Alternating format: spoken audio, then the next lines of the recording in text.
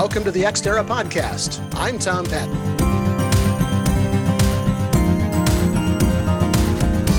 We hear a lot these days about rideshare missions. The recent SpaceX Transporter-6 mission carried 114 payloads into orbit. But each of those payloads needed a way to reach its assigned orbit. Impulse Space Propulsion is a Space 2.0 company providing those last-mile space payload delivery capabilities. And my guest today is Barry Matsumori, the Chief Operating Officer of Impulse Space. Barry, welcome to the program. How are you doing? Doing very well, thanks. Hope you're doing as well. Mm-hmm. Let's just start off talking about getting a brief overview of Impulse Space and what it is that you do. Sure.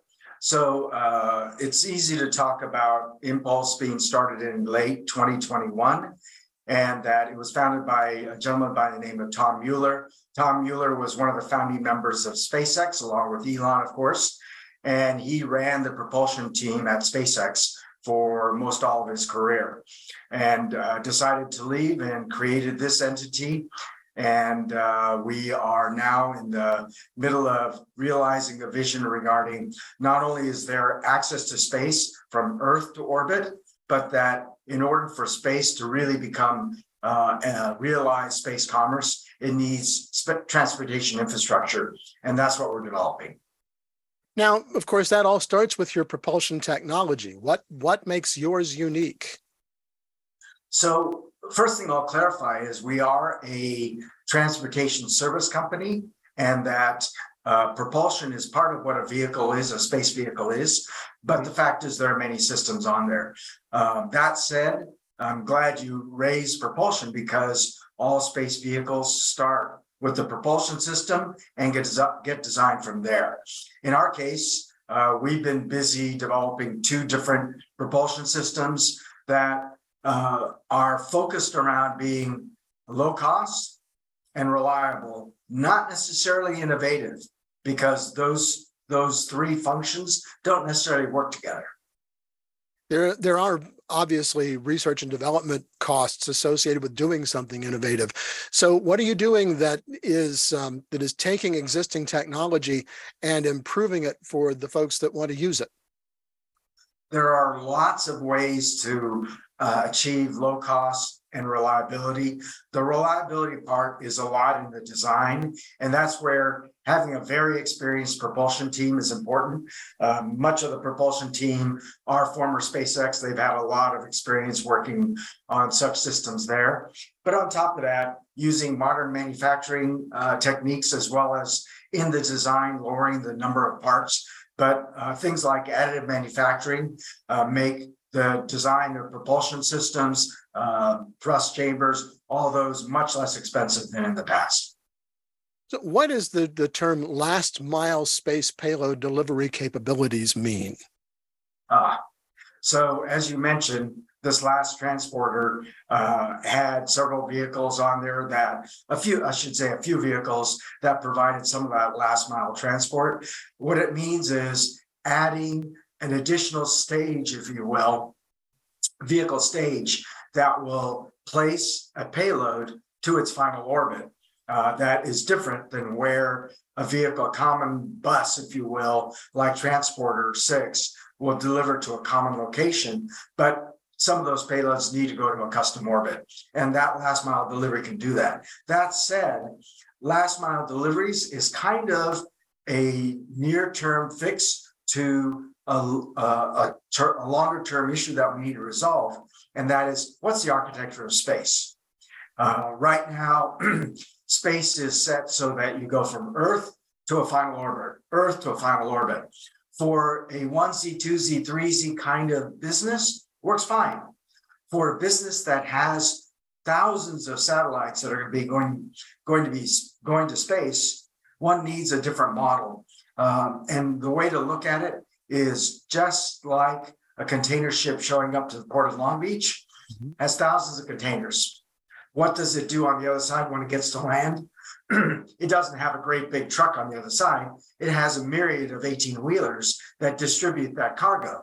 Space is no different. And to scale, space needs to use LEO, low Earth orbit, as a parking orbit. And then vehicles such as ours will provide ongoing distribution to various orbits, whether it's low Earth orbit, geostationary orbit, or lunar, or even a Mars orbit or beyond. What makes your propellant green? Green propellants are defined as those that are primarily non-toxic, as well as they tend to be more storable. And so in our case, we use nitrous oxide, which not that dentists a while back used it as a sedative. So it's obviously palatable to be used by humans, although not recommended for dentists anymore. And then we use ethane. Ethane is a variant of propane, and we all use propane in our households for barbecues and other applications. And if propane leaks anywhere, humans will not automatically die, compared to chemicals like nitrogen tetroxide or other very, very virulent chemicals that are really difficult for humans to be around. Yeah, we hear a lot about hydrazine and some of the problems associated with that. Yes. But I've got to tell you, Barry, the last time I was at the dentist, he used some nitrous oxide and I was not unhappy. It is a sedative, and it also has some other characteristics, but should not be used in volume. But again, when they talk about green propellant, that's mostly for folks on the ground. It doesn't make that much difference in space. There is a point, though, and that's if a propellant doesn't have sufficient energy, it's not much use. So it can be green, but it also has to have the ability to achieve reasonably high specific impulse, ISP, so that the performance of the vehicle can actually reach the orbits that are intended.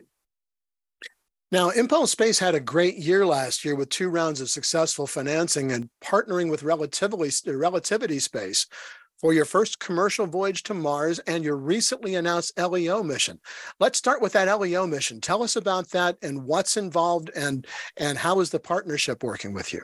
Yes. So for that LEO mission that's on Transporter 9, SpaceX Transporter 9 in October of this year, it's a delivery of some payloads to various low Earth LEO orbits, and pretty straightforward. We'll get released from Transporter 9 and then go and release a first set of payloads, and then release a final set of payloads, and then do some orbital maneuvers to demonstrate the capabilities of the vehicle.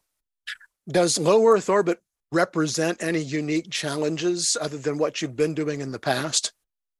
I think that in many ways, low Earth orbit in itself, just to release, is not necessarily a challenge, other than doing anything in space is always fraught with difficulties. But being able to do a high degree of maneuverability, whether moving between orbits or being able to do maneuvers like what's called VLEO, very low Earth orbit, is a capability that we want to be able to show that our vehicle is pretty agile and can do that.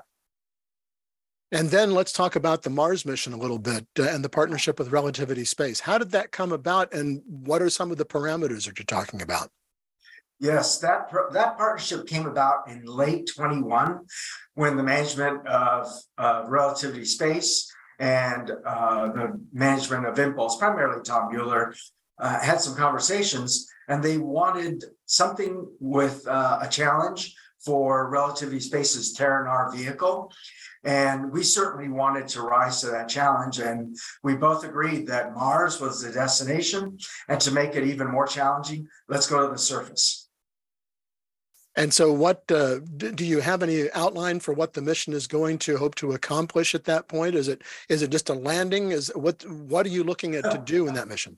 So let me describe the mission just to understand begin to understand the complexity. Okay. First of all, the Terranar rocket needs to launch from Earth and take us into a Mars injection orbit.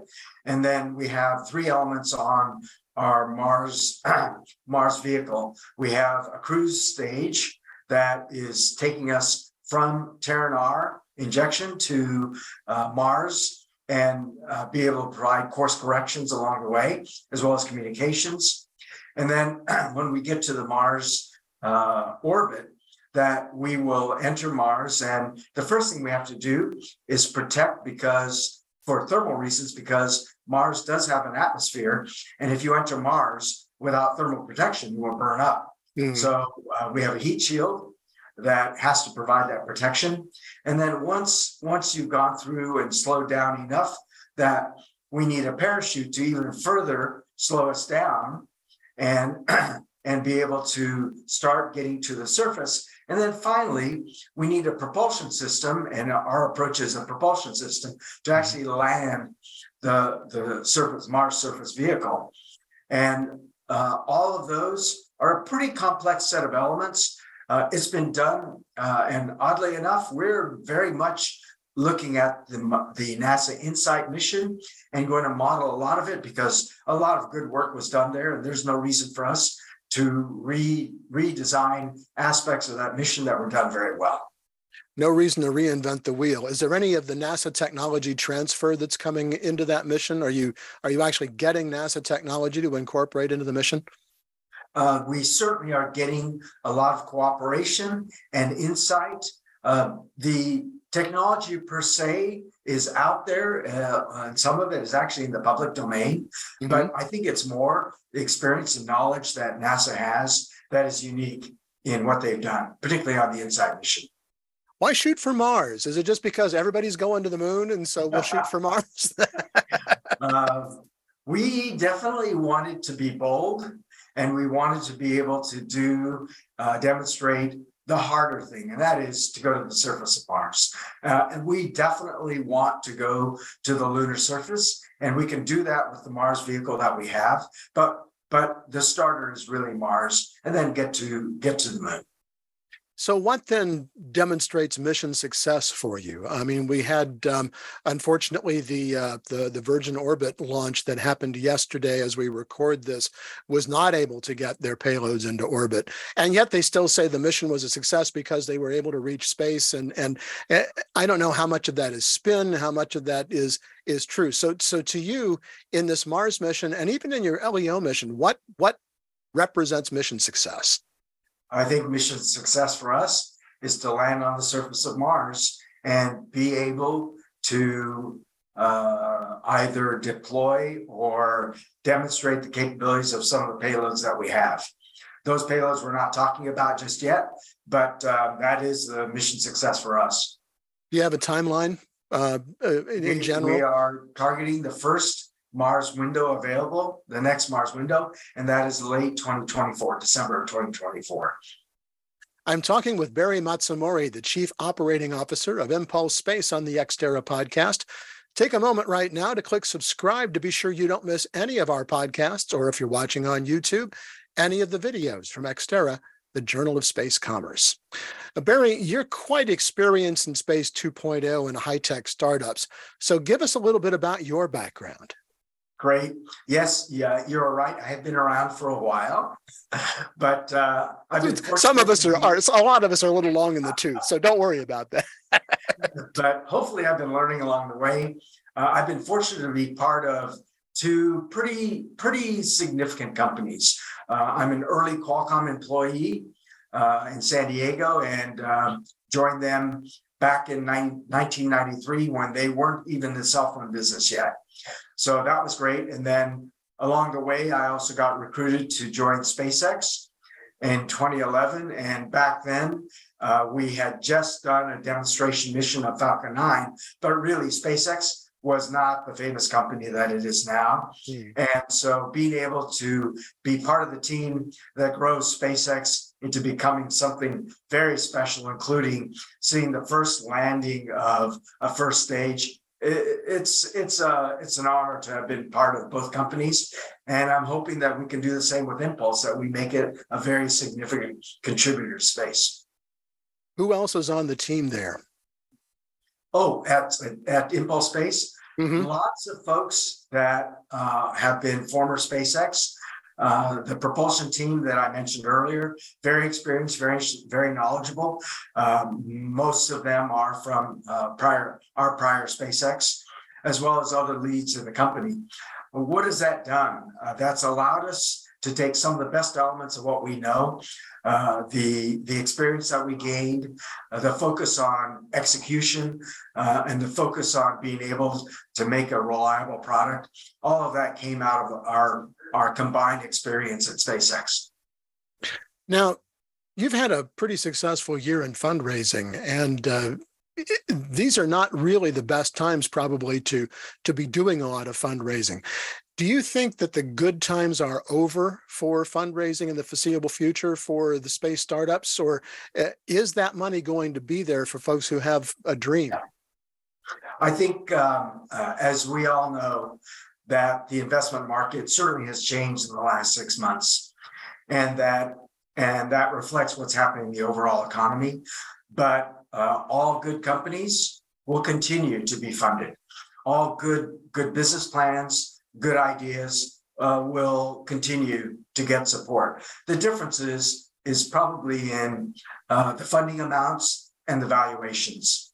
But will these companies continue through this phase? I think so. And I actually consider all of it healthy so that the best companies survive and really make space special. And we find out who those companies are in this process. Are you anticipating a round of, for instance, buyouts of companies that show promise but are perhaps having a hard time becoming profitable? Will those kinds of consolidations happen, or do you think some of these companies will just fall out and go by the wayside as a natural evolution? It's going to be a combination of the above. If one looks at, for example, the number of launch companies that are out there, and I don't know what metric you use, but it's over 100 companies. The likelihood that all will survive is pretty low.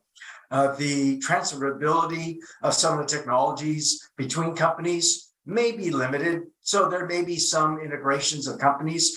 But I suspect that there will also be many companies that go by the wayside.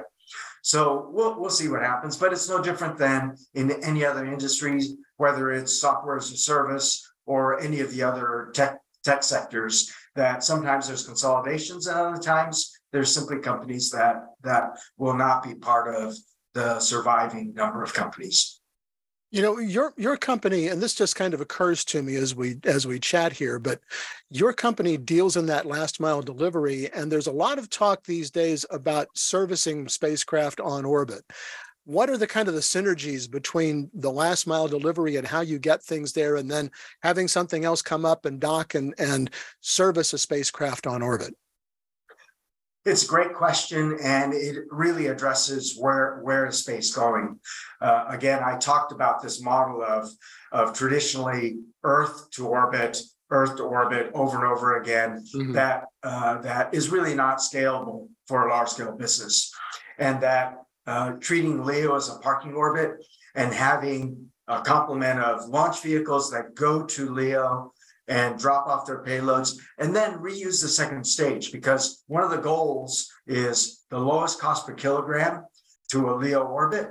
And then the other part is the lowest cost per delivery from a LEO orbit, a parking orbit, to a final destination. That combination allows space commerce to grow.